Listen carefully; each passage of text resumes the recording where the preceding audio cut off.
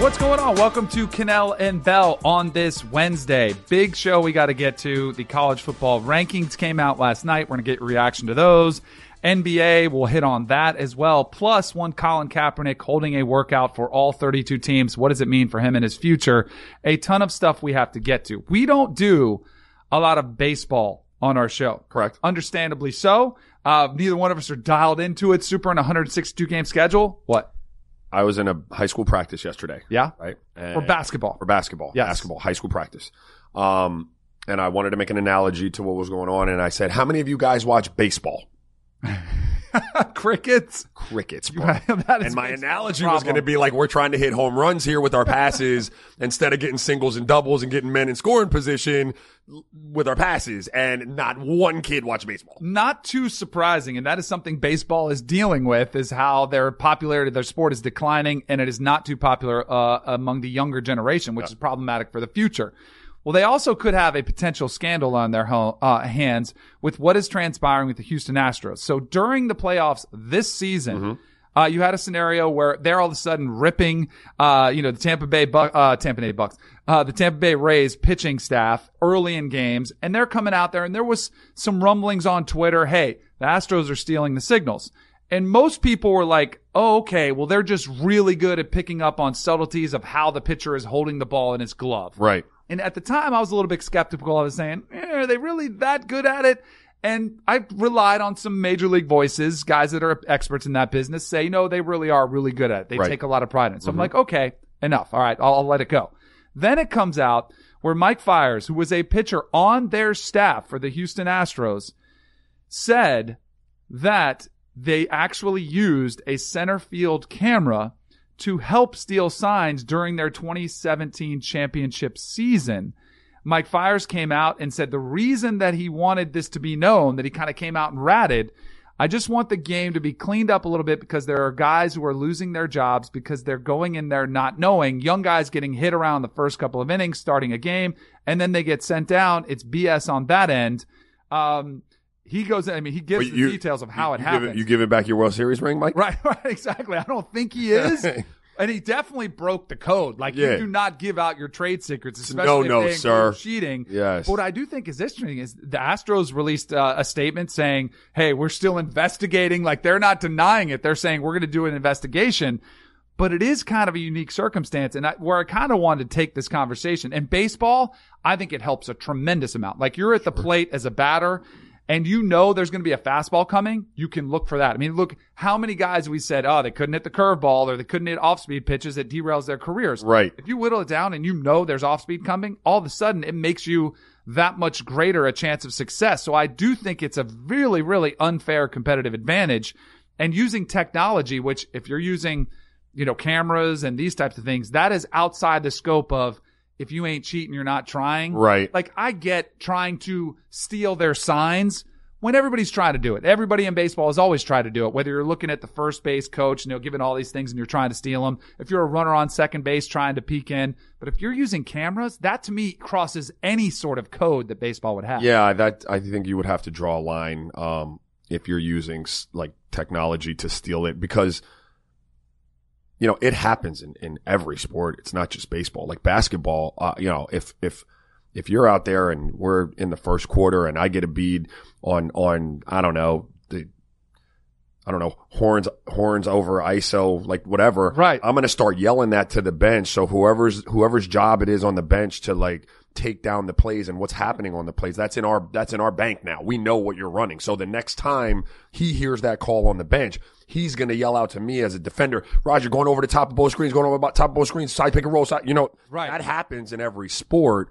And I would even go as far as to say in basketball, technology is employed. It's not solely employed for stealing the signs, though. That we'll go back to film and see if we can catch a call on film, right? You're going to use the technology to support what you think you heard in the game, but it's not like you got a camera just right there on the coach's mouth trying to catch every call coming out of his mouth, Right. Do you think it helped you that much more if somebody told you, hey, go on top of the screen or whatever it was? Do you think it helps that much? I think it does help to know, but in basketball, isn't there more of a free-flowing, like it might be a called play, but it can deviate from that play. Yeah, this is what happens in basketball. Like, I can know where you're going.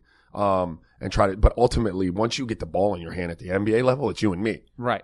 So like, good O is going to be good D all the time. So I'm kind of at I'm yours once you got the ball, but it helps. It gives you a competitive advantage in just knowing, the quick hitting plays where you're just going to get some kind of screen and you're going to come off for a jump shot.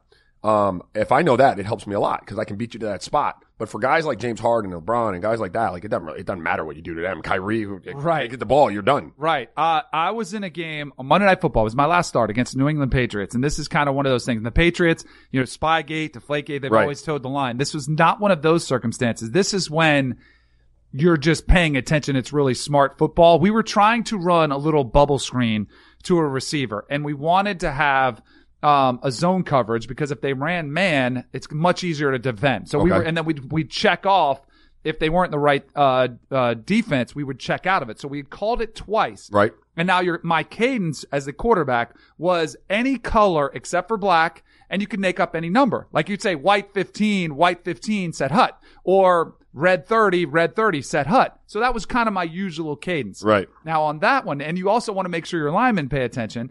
So I was saying black, which was our code name for it's an audible. Right. Black 18T, which is again normal, not normal because you're adding a letter in there. Black 18T. So we had run this check twice already. The third time we got out there, and I'm seeing it, I'm like, oh crap, we got to check out of this. And I was kind of nervous, like, man, are they going to realize this is coming? Teddy Bruschi was the linebacker on the Patriots. So I go, but I'm like going black 18T. And he's over there saying, the toss is coming this way. Yes. The toss is You're coming. what? Like he sprints over there. And that's the part of acceptable, like what we should have done as the Broncos. And I wasn't the entrenched starter, but what I would have said, and this is what a Peyton Manning would have done or a Drew Brees or a Tom Brady, somebody who's entrenched there, said, all right, let's call black 18T and let's run a bootleg or a naked or a play action pass off of that. Right. Instead, we ran black 18T and Teddy Bruschi almost took the toss. Like he almost intercepted it because he was all over it that much. And those are smart things that, hey, you're paying attention. That's on the opponent. What I do have a massive problem with if you're using technology, that to me is what crosses the line. It's not just trying to find an edge, it's blatantly cheating. Yeah, and that's where I think Major League Baseball is going to have an issue. For a sport that really can't afford that. Right, exactly. They've already had the steroid scandal, everything else that's unfolded. I'm trying to think what that might be like the equivalent of if we're having a shoot around, and we're in your arena, we're on the road, and we're having a shoot around in your building, and you're filming our shoot around. To make Which sure is what the Patriots did during Spygate. Yes, that would be the equivalent, because it's hard for me to find an in-game equivalent with basketball. Right. Do you know what I mean? But that would really make it difficult if you came out that night and you knew exactly where we were running, exactly the way we wanted to play you, pick and roll wise, and exactly what we wanted to take away from Danny Cannell. That make it you'd have a much greater chance of success. Joey's had some experience being on the bench, being close to the action as advanced scout. So Joey, what were you trying? What were some of your tactics? Well, there's no tactics. Like in the NBA, there's really no need for technology to figure out other teams' calls. Like everybody knows that everyone's going to find out calls and this and that. Like when I was an advanced scout, if you were the game out of the team you were scouting, like if you're playing them next, you would get a seat that was basically next to the bench, and you could see everything and hear everything the coach was calling during the game, so you knew what the calls were. So you didn't really need technology. But I will say, when I was in college, not in the NBA, but when I was in college, when we would go on the road during our shoot-arounds, we would walk up into the stands, we would peek in the boxes, we would look in the aisles and stuff like that to make sure no one was taping us. But that was a college thing, more of a rivalry. In the NBA, we didn't really worry about it as much because, again, if teams are sending scouts to so many games and advanced scouts are sitting so close to the court, you don't need it. Like everybody kind of has their book on what everybody's running. I go ahead. No, the one thing I would say to Joey's point is, in the regular season, NBA teams look, you're playing 82 games. You're whatever. Let's just get the shoot around done. I want to get back on the bus, go back to sleep. In the playoffs, though, people are really, really, really anal about making sure that not even a custodian worker crosses the threshold between concession area and seats into the arena, or you'll have 4 security guards because those game plans become way more detailed, and obviously all the money's on the line now. Yeah, but there were definitely some times where coaches knew that where the scouts sat, and they would do this when they made their call, or they would do their signal down here like this, but Actually, when I was doing video, the league unintentionally had like a technology thing. I don't even know if they realized it. They used to have this site. I don't know if they still have it, where they would put up every angle that was shot at the game. So they would have like low angles from cameramen behind the basket, and it was sometimes really close to the bench of the team that I was trying to scout. So I would watch these low angles that didn't have time on them, and I would hear the calls because the mic was picking up the bench, and I would match it up to the video to get calls. Like the league unintentionally was doing it for us. Yeah, there's definitely advantages that are out there. I always thought coaches were too paranoid with protecting. Like when my rookie year on the Giants, Dan Reeves was the head coach, and we had a practice bubble that we would go into if it was snowing or if it was raining. And I can't remember if it was the Cowboys. It was definitely an NFC East opponent, division opponent. Can't remember if it was the Eagles or the Cowboys or the Redskins. I can't remember which one it was. But it was like 70 degrees out, sunny, and we were going in the practice bubble. I'm like, well, what the heck are we doing? Right. Like, it's nice out. Like, why don't we go outside? And they're like, Dan's paranoid today.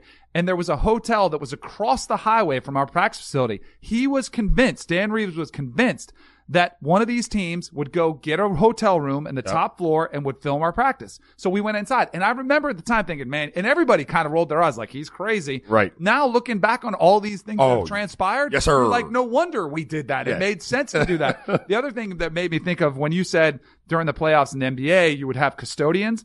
Before every Monday night game in Denver, we would do our final walkthrough Sunday at the stadium, at the home stadium. Right. And Mike Shanahan there would be nobody in the stadium, empty stadium, except for the guys in the yellow security things, like that work at the stadium. Right. They would be at every entrance, kind of making sure nobody was watching. But not only that, they would all be back to the field because he didn't even trust them. Correct. And he would hey, what are you looking at? Yep. Like, to have to turn around. They could not look at the field. I'm like, no. But again, it wouldn't surprise me at all. To this day, like if the Patriots were slipping somebody, or any team was slipping something to get an edge, there's a lot of money at stake. That's the thing I kind of learned. I'm just cynical, I guess. Like, I don't know. I am assuming in any sport where millions of dollars in championships are on the line. Yes. That given the opportunity to gain an advantage, you're going to take it. You're going to take it. Yep. Even if it's crossing the line of what's acceptable in terms of cheating or scouting or whatever. I'm assuming. So I'm already starting with that. So I'm going to protect. Yep. Deal with the repercussions after. Yeah. So you get fined, whatever it is. We'll deal with that later. Let's go ahead and get the championship first, and then we'll deal with it later as you get there. All right. Let's hit on the college football because the rankings came out last night. I didn't think there was any super surprise to the rankings. I thought the committee got it right with LSU jumping over Ohio State. Even though Ohio State put up 79 points and blew out Maryland, there's no way you could say that LSU's win over Alabama wasn't more impressive. The one thing that kind of resonates with me with LSU, they have 4 wins over teams that are in the current top 25. Yes. I mean, nobody else has 3 wins over anybody else that's in the top 25. There are some teams that have wins over 2 teams in the top 25, but 4, that is a really, really impressive resume. So no surprise for me that LSU jumped over Ohio State. I do think there's a chance that Ohio State, you might see on the back end of a little bit of a flip-flop back and forth throughout the remainder month of the season. Sure. LSU's schedule is really easy. Ohio State still has Penn State and Michigan. So I think Ohio State could retain that spot. But then ultimately, I do think if LSU wins the SEC and beats Georgia from the East, I think they'll be that final team in that scenario there. 2 questions for you. Joey, can you pull that back up? Can we get that back up? Because I want to make sure if Ohio State should lose, not to Minnesota, let's say, or Penn State, let's say they lose to Michigan, right? Mm-hmm. In their rivalry game, last game. And they still go on to win the Big Ten championship, though. I think they're a lock. Okay. I do. I think the winner of the Big Ten, whether it was Minnesota, assuming it can't be Wisconsin or Iowa because they have multiple losses, and I think Iowa's actually eliminated. But if Minnesota was to win the Big Ten, I think they're in. I think they control their own destiny. Minnesota, well, they'd be undefeated at that point. Exactly. So that works. But what if Ohio State should State lose one Michigan, and then wins? And then if they beat Minnesota, I think they would be in. Okay. I think they would be okay. Other scenario. One of those teams, for some reason, gets knocked out. Let's say Georgia loses to Auburn this weekend. They could. To Auburn. Yeah. and let's say Auburn doesn't skip Oregon or Utah. Right. You got Bama in 4. Oregon or Utah, one of them beats the other, which is a top 10 win, and wins the Pac-12. Yep. They don't get in as a one-loss conference winning team? No, Bama I gets in think instead they of them? do. I think Bama, I don't think they should be in. I think they could be in some trouble. That scenario you're giving, I think the one big difference is that Oregon or Utah would have a championship next to their name, which is one of the criteria. It's not a requirement, but is one thing the committee does look at and says, this is something we value. If Oregon or Utah are one-loss teams, and their schedules aren't fantastic, but Bama doesn't have anybody on theirs. Right. I still think the committee would do the right thing and put the Pac-12 champion in as a one-loss Pac-12 champion. And you mentioned it. They're playing each other. So that's going to be another top 10 win they could add to their resume. The one thing Bama has, and this gets a little bit unique, if it's Oregon wins the Pac-12 and Alabama is sitting there as one loss, they would have a common opponent, which if Bama's still one loss, that means they beat Auburn. And I think then it could come into play, but only if Bama waxes Auburn by like 30. And then they could say, man, Alabama might be a lot better than Oregon. Right. I still think. Well, Bama is better than Oregon. I don't know. Danny. I don't know if they are. I don't know if they are. Those cats got like 25 first-round picks. So what? It doesn't matter. On offense. It doesn't matter. Bama's they got 2 whole units on offense that are all first-round picks. That to me doesn't matter. It shouldn't matter. Because it's a team sport, right? Right. And I think Oregon actually would have a really good chance against Alabama. I think it would be a fun game. I think it could be close. Now, if you had to play it out, I would think Alabama could win 7 times. Defensively, Bama's not the same as they normally are. Exactly. Yeah. And I think Oregon could score some points on them. You might be right. But I think you ultimately have to go back to resumes. What have they done on the field? Or else we'd be having Bama, Clemson, Ohio State play every year because they look the best. They have the most NFL talent. They have the best recruiting classes. They would just be in. So you have to penalize teams for losing and not winning their conference. You know, there's a lot of flaws that are. There are a lot of flaws because what I would say, like just watching the way this continues to fluctuate and the way teams are moving, it would, if I was a team like Oregon or someone like that, it would disincentivize me to play anyone. Right. I wouldn't, I'd stay away from Auburn. Exactly. And that's why I think the committee did have and they actually referenced this, why Minnesota was still ranked 8th.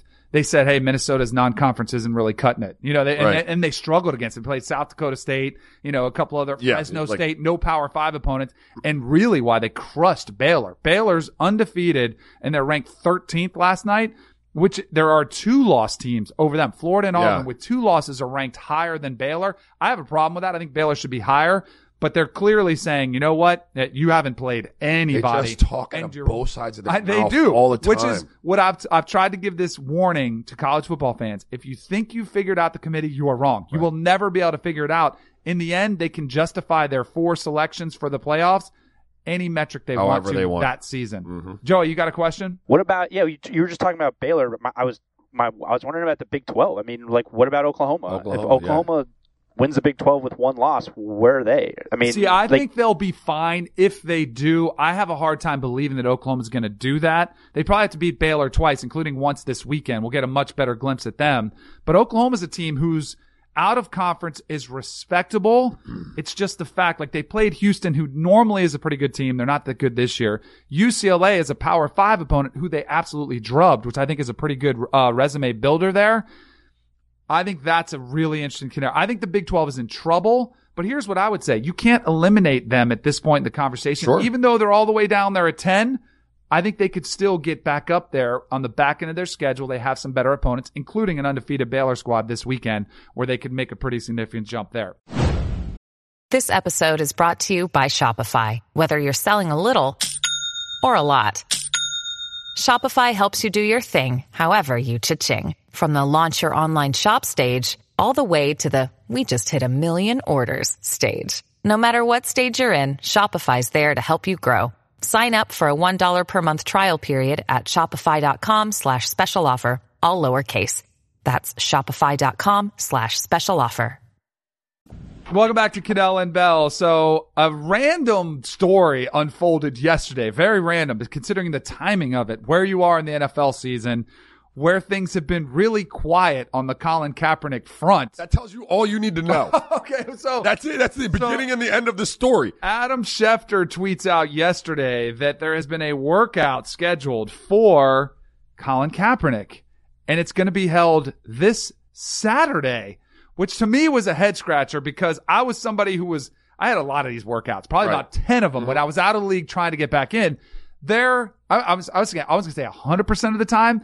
I'll leave open a little sliver. I'll say 98% of the time these workouts are held on Tuesdays. Why? It's the universal off day when scouts, GMs, coaches can scout because they're not game planning. They're not traveling to games. It's just the day that kind of things get done. Tuesday. I'm going to let you keep going. Okay. What position is it most critical for your biggest decision makers to be at the workout? So what position? Position? Quarterback. Okay. Yes. Right? A random lineman, like you need to pick one off the heap, you just grab him, right? But even then, they're still going to work out on a Tuesday. Okay. Right? So that was kind of the first thing that just seemed a little bit random. So NFL clubs were informed that a private workout would be held for Colin Kaepernick on Saturday in Atlanta. The other thing I was asking Joey, I don't know where Colin Kaepernick lives. I'm assuming it's Atlanta. But maybe they scheduled it and they said, hey, you get there and we'll set it up for you. The session will include an on-field work and an interview. All clubs are invited to attend. Any video of both the workout and interview will be made available to all clubs. The NFL arranged this workout opportunity for Kaepernick, and teams will have the opportunity to evaluate his readiness and level of interest in resuming his NFL career. His agents have always said he wants to return to the NFL, and the league hopes this provides that chance. Yeah. All right, your reaction. Okay, it should have read, all teams are welcome to attend, even though we know you can't, and that's why we're doing it on a Saturday. Blah, blah, blah, blah, blah, blah, blah. The NFL hopes, all right, to put to bed any rumors that we don't want Colin Kaepernick back in the NFL. Therefore, we are providing this opportunity because that's all this is. Here's the one thing I would push back on you. Why do this at all if you're the NFL? It's kind of been quiet. It's kind of gone away. A lot of the scrutiny, a lot of criticism. Yep. Attendance is back up. Ratings are up. Don't the have a great NFL answer. seems to be in a good spot. So why do this at all? And then if you did it wrong because I'm with you. It doesn't make any sense to hold this workout on a Saturday. Correct. First of all, in the middle of the season. You let in the middle of the season on a Saturday, and Colin Kaepernick and company didn't find out until the Tuesday before it. Right. Right?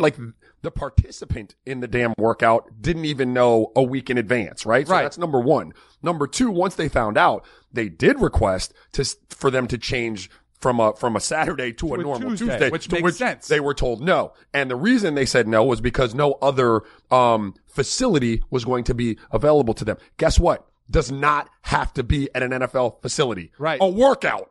It can be at any number. It could be at a damn high school field for all anyone really cared. It just has to provide the football field, the balls, and so on and so forth. So, I don't have the answer as to why, Danny, but I know all of the signs that are coming out of that story point to them not really, really, really wanting to give Kaepernick the best chance to show off for all these scouts. I will give Colin Kaepernick credit here because he tweeted out, I'm just getting word from my reps that the NFL league office reached out to them about a workout in Atlanta on Saturday. I've been in shape and ready for this for 3 years.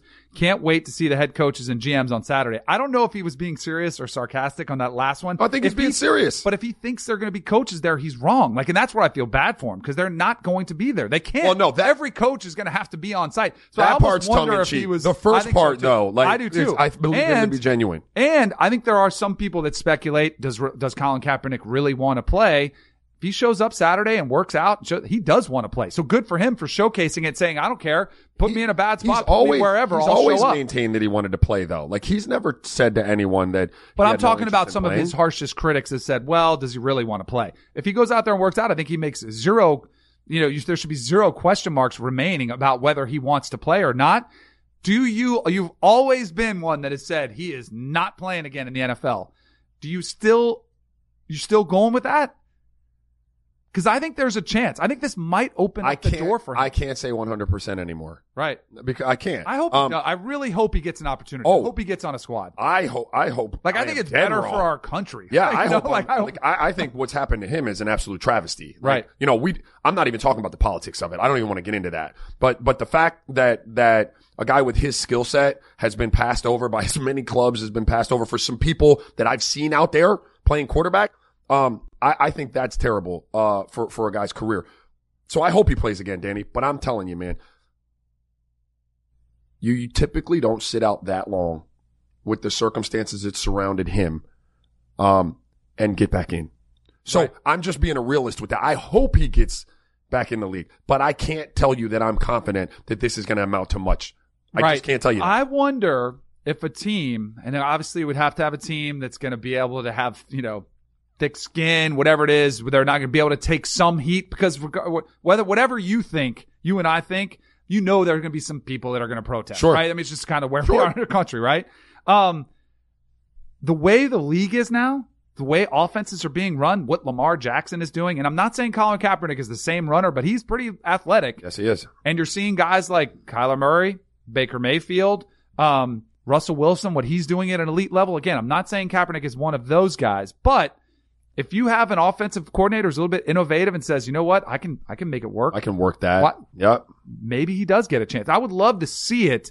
I do think it's a step in the right direction. Like the more it comes, and maybe this will kind of go and it'll happen, and there won't be a lot of scrutiny. Like because maybe people have just kind of let it bygones be bygones.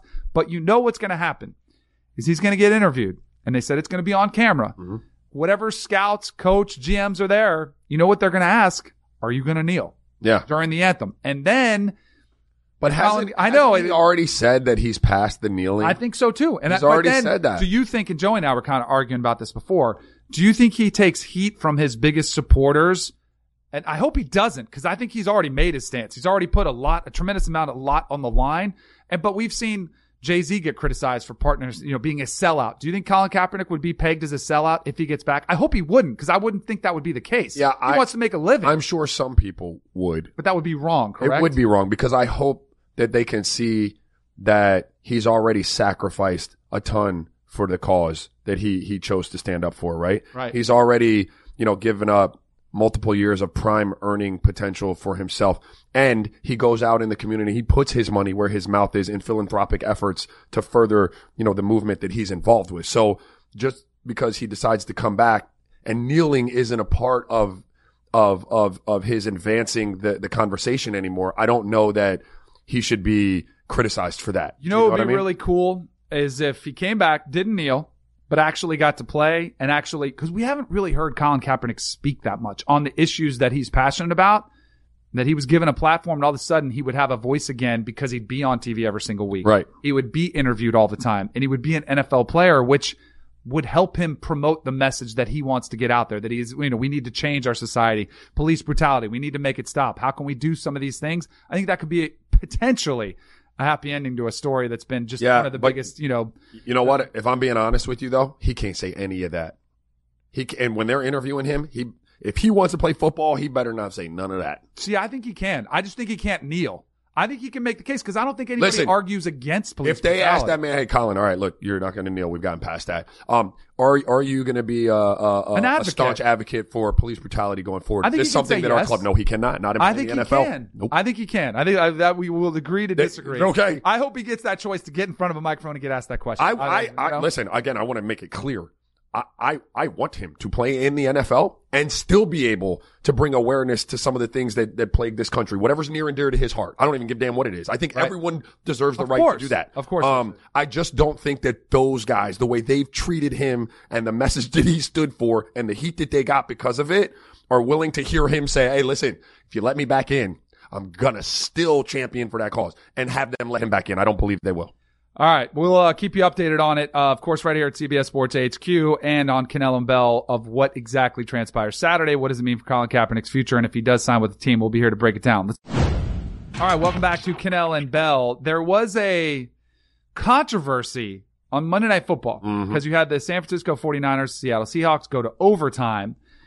And when you saw Geno Smith, who was put out there, I guess it's the Seahawks thing. I'd never heard of this before. They send their backup quarterback out to call the coin toss. Yeah. So Geno Smith goes out there, and what does he call? Is the big controversy now. And it's sort of like the Laurel and Yanni deal when you heard those two things and different people hear different things. I think he called tails, but the head referee says, okay, heads is the call. Right after I think he said tails. I heard heads. You heard heads? I heard heads. I'm telling you, it is not as clear cut as you're making it out to be. But in any case, it goes heads. It comes down heads. They win the toss. They get the ball. So people are saying, all right, well, maybe that, because my initial reaction was like, if you said tails and the official says, all right, heads is the call. You'd be like, no. Yeah. Why wouldn't you correct him? It was kind of quick though. Okay. But then it was a very heads up thing by Geno Smith to not say anything, because once you get heads, you're like, why would I? Absolutely. Now? You'd play that off like absolutely. Except there was someone from the other team out there. So if he heard you, he would have been like, whoa. Right. And then it kind of brought up the conversation, and this is where I want to go, because I was a math whiz in college and statistics and everything else. When he was asked why did you call heads, he said Russell Wilson called tails to start the game, and the mathematical odds always favor for you to go in the other direction. Now, I am a believer in this type of thinking, and I've referenced this a couple times. When you go to Vegas, you go to a casino, and they actually track the roulette table, and there's that long thing that has the list of numbers that have come up. If I have seen 10 black 13s or 20, whatever numbers they are in a row, guess what I'm going to do? I'm going to play the odds that the next time on the 11th roll, roll spin of the roulette wheel, it's going to be red. And yet I have gotten to heated arguments before with people who say, nope, every single time you roll it out there, it is a 50-50 or flip a coin. It is a 50-50 proposition. It's different obviously in roulette because there's the greens, which throw those off a little bit. But when you flip a coin, is it 50-50 every time? Or if you had 10 tails in a row, would you think the probability would increase that the next one would be heads?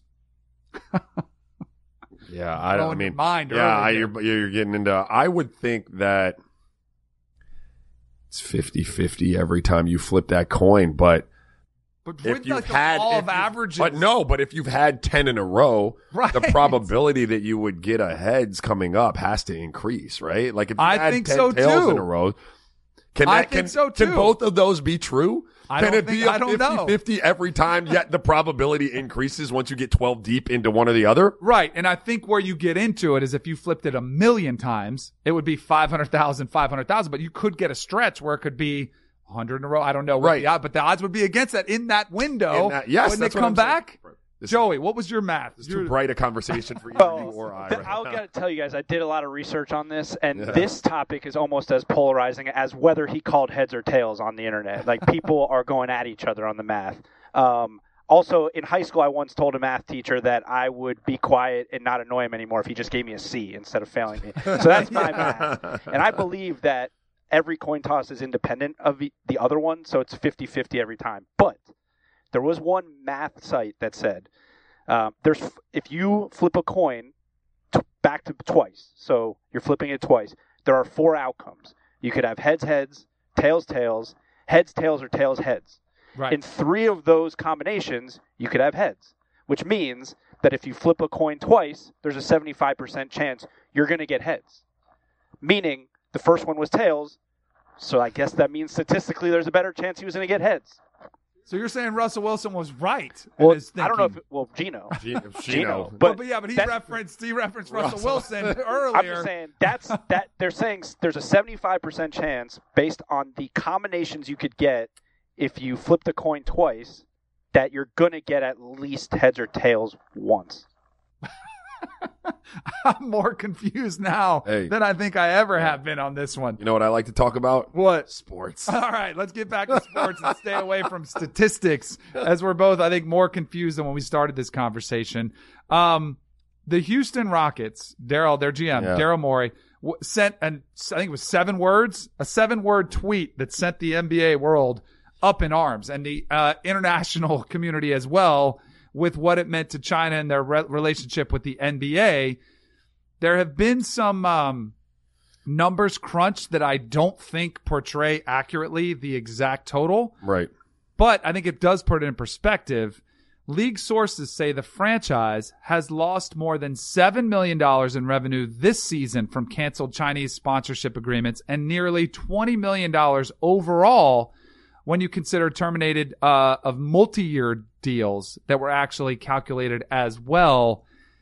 I think that number pales in comparison even to what the Rockets potentially have lost and to what the NBA has lost. I mean, I think you could add maybe a 0 to that number. Yeah, these numbers are way off.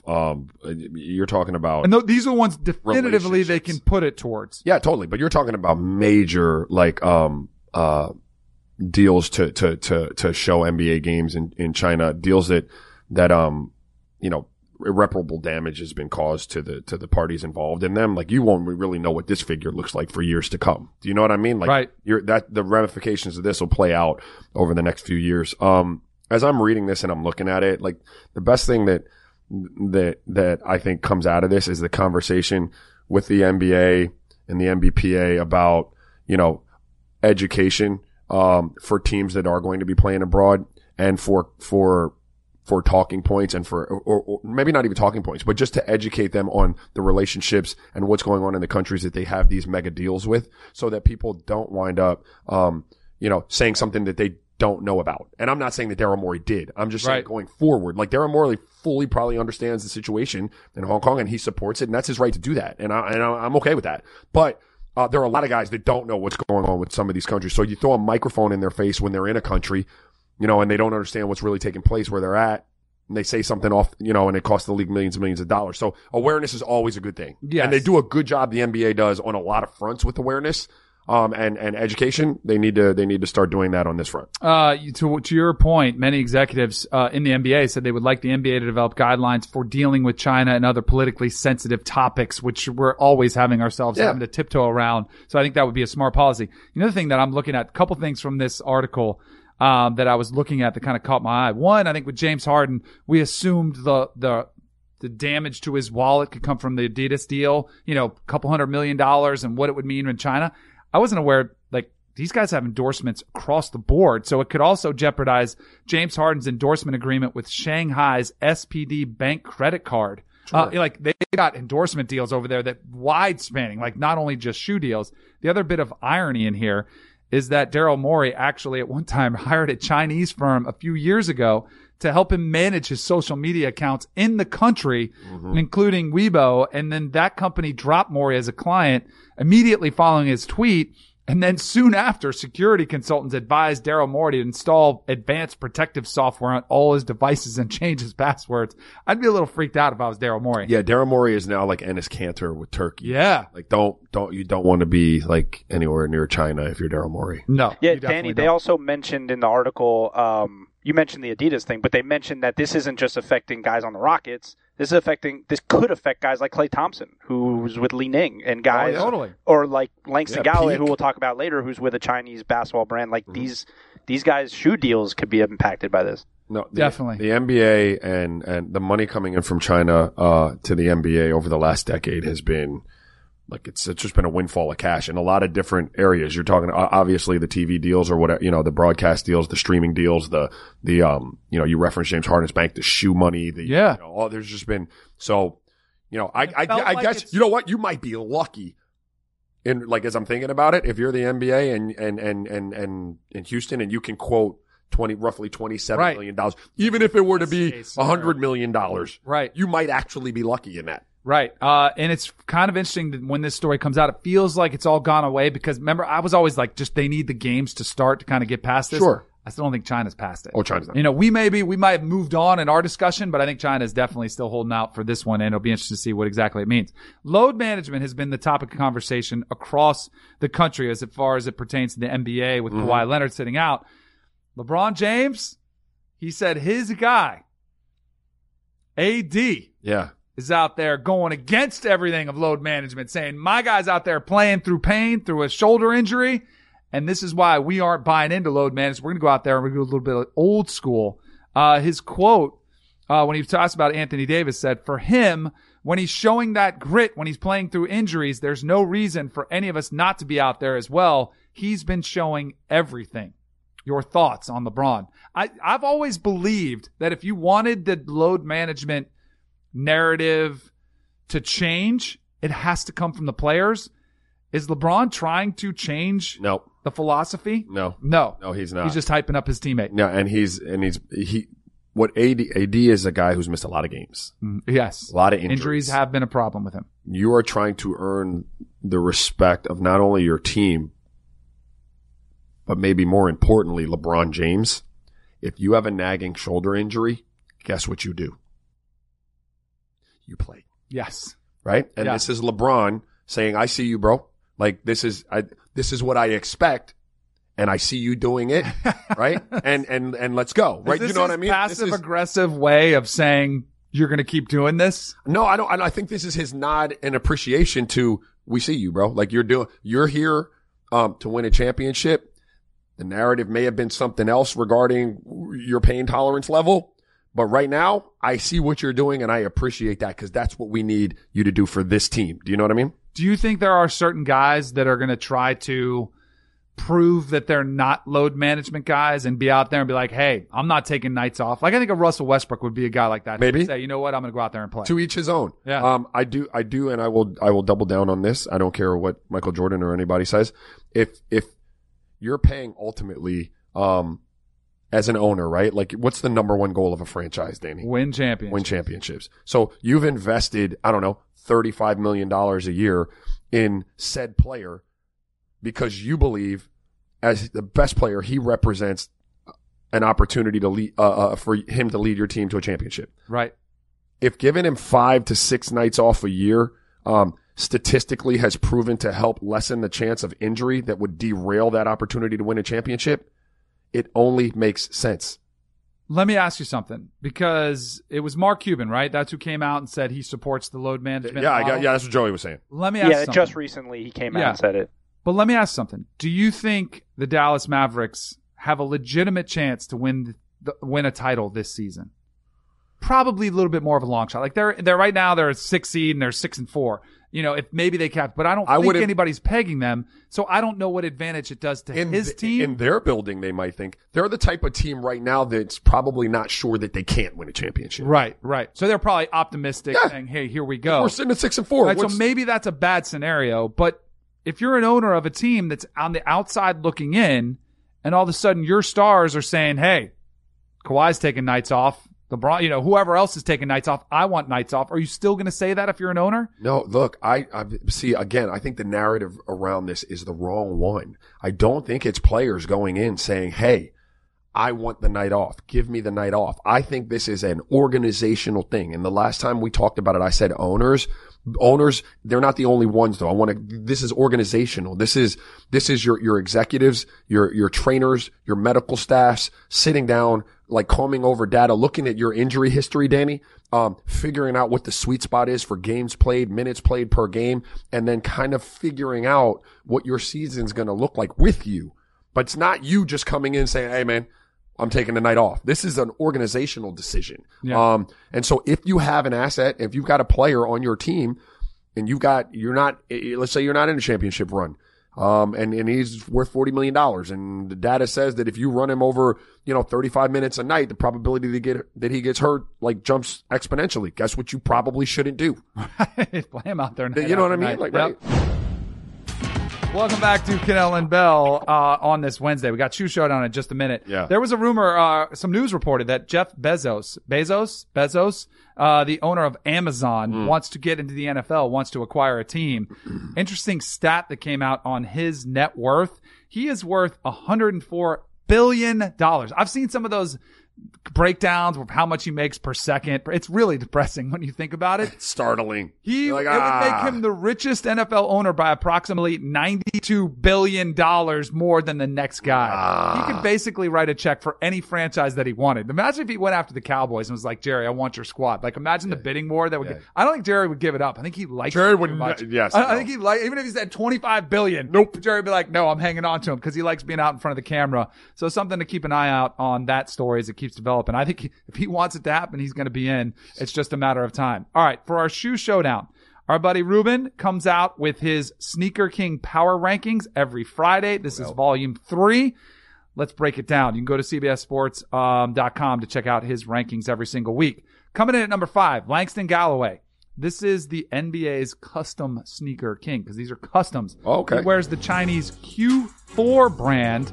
These are some Q4 Veterans Day customs. Okay. Kind of like those. And then some Sonic the Hedgehog. I think our kids would like those. Is he still popular? He must be popular in China. There's a movie coming There out. was. Yeah, is it not out yet? Okay, so there you go. Getting some It's cross. a great game, by the way. Those are the Veterans old Day. school. I like the Veterans Day ones. Those too. are pretty sweet. Yes. All right, how about Jason Tatum? The Jordan 34s I'm starting to like a little bit, except I don't know if I like the colorway on these. Very busy on these childhood movies. Yeah, I kind of dig those. You like the colors on those? Kemba was wearing them too. I like those. I like the 34s in general, and then he had these are the ones that I like. Yeah, those just are hot. The JTs right there. All right, how about Jeff Green rocking the Jordan 10 camos? If I'm going to go camo, I like traditional camo. One of two ways. I like the traditional green, black, and like round, or I do like the snow camo too. I don't know if I like that version of it. Yeah. And then I think you like these Jordan 10 Seattle. The Seattles, I like those, yeah. Yeah. Those are the most comfortable Jordan to play in. See, I don't like that camo. I'm not a huge fan of that camo. They're like canvas, What are you too. trying They're to- different texture. Yeah, okay, that's unique there. All right, how about Alonzo Trier, who comes out with the Kobe 5 Yes, sir. Miles Davis. Yes, sir. Those are pretty fresh. I like those little patent leather, the bright blue. Those are the best Kobe for me to rock with jeans. Yeah. Oh, see, now these I could see this colorway going with some jeans. Yeah. Those are the Supreme Chaos right there. Those are hot. And the Kobe 6, which I kind of like. Those are Those are the Kobe 5s. I like the Kobe 6 a little bit better, I think, in those. And then how about number 1? No surprise, one of the sneaker kings in the NBA, PJ Tucker, who came out featuring the Jordan 21 red suede. Those are ugly. No, sir. Those kind of look like the Adidas Ugly. I think Adidas has a basketball shoe they call like the Ugly. Like those look ugly as sin. And then the Nike LeBron 8s. Yeah. Which you don't see like that many LeBron throwbacks nowadays, but he is getting older, so those are starting to show themselves there as well. All right, how about for releases this weekend? The Jordan 1 Fearless Melody Asani. Yeah, those are hot.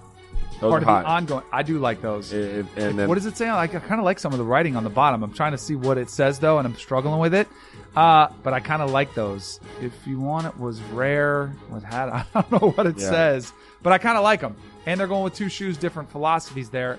Do you get the watches on the top? Yeah, you get the watches on the top. You better get the watches on the top. Well, they're only $130. Those watches might not be that expensive. And it's plastic. Somebody's gonna swap them out with some rollies, though. You know, somebody's gonna swap them out with some bling on them. Those come out this weekend. How about the Nike LeBron 17 red carpets? I like the red carpets too. I like this LeBron. I don't know. I think it's the You sneaker do. toe box. Like it looks more like a running shoe. I've never liked that pod on the outer sole on the forefoot. Yep. But I do like how sleek the front toe box is on. All right. How about my guy, Travis Scott, with the new Cactus Jack and Air Force Ones? I'm out. Yeah, I don't know if I love They them. look like umpire shoes. Yes, they do. With some padding to protect the top of your foot. the top of your shoe. Zippers, you're doing too much. I still might have to do it just on the replay. Speaking of All which, real quick. All right, go on. What Do you your got? I went with the slingshots, and I know you have these. Hopefully, you didn't wear these today. Just simple, kind of old school. These were the J. Crew special. What do you got? Yeah, I went with the Kobe Pro Trip. Oh, so that's why you were pumping up those. Yeah, I'm going to guess that Ruben's going to give you the nod. This was kind of, I nailed it in this morning. Yeah. I had these, but I still think shouldn't have wasted my Pro Trips. I should have come with I've been told runaway winner is Roger. see that? Now I got to bring some heat next week. I'm going to have to go to Has the well. anybody? Have you seen the new Kanye like sandal type of things? Oh, they're pretty fresh. Oh, they are pretty trash. Oh, they are. So, Yes. all right, we'll have to Pretty bring those trash. up next week on the Showdown. All right. See you, man. Have a good weekend.